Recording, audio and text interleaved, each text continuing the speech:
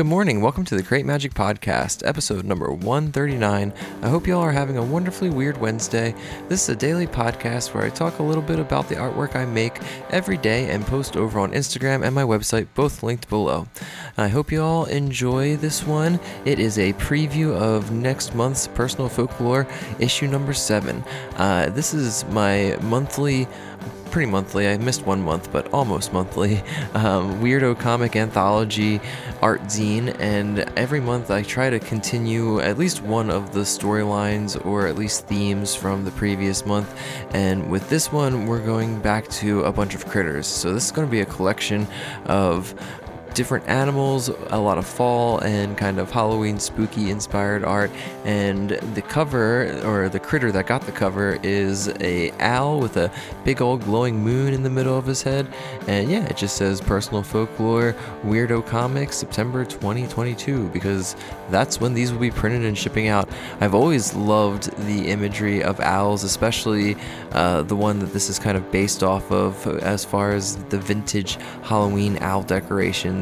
And forever I didn't question why owls were included in the spooky array of animals for Halloween time. I guess it makes sense as far as the nocturnalness and the just overall predator viciousness of them, but the more that I got to really think about it, and I think the first time I encountered an owl in the wild when I was probably 7 or 8, I was pretty young, it made all the sense in the world after that, because when you see these things in the middle of the night and see those big eyes reflecting, we were in a car and it was in the middle of a road, and when the headlights hit it, it just turned its head, almost all the way around, and those big reflecting eyes, you can see why they are the inspiration for so many paranormal events, and there's just something kind of magical about them. I really love all of the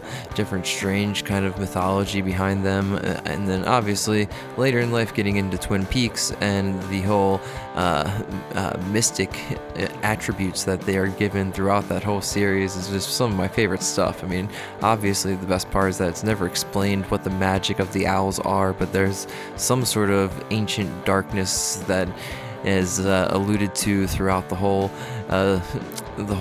show that is just really cool and understandable when you look at these ancient majestic creatures. So yeah, that is a long rambling way of explaining why I drew an owl for this month's Personal Folklore cover. Well, I hope you enjoyed this little rambling about our nocturnal friends. I am going to be putting these up in the shop probably the second week of September, and it'll be shipping out to all the patrons the first week. Now is always a great time to sign up if you have some interest in the Patreon. I have a lot of autumnal goodies coming your way.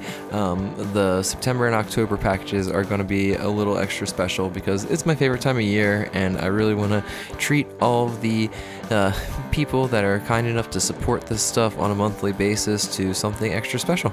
So yeah, let me know if y'all have any questions, thoughts, or anything else. I always love to hear from you. If you have a minute, go ahead and rate and review wherever you're listening to this, because why not? Thanks for listening and just being awesome. I'll be talking to you all tomorrow. Have a great day. Bye.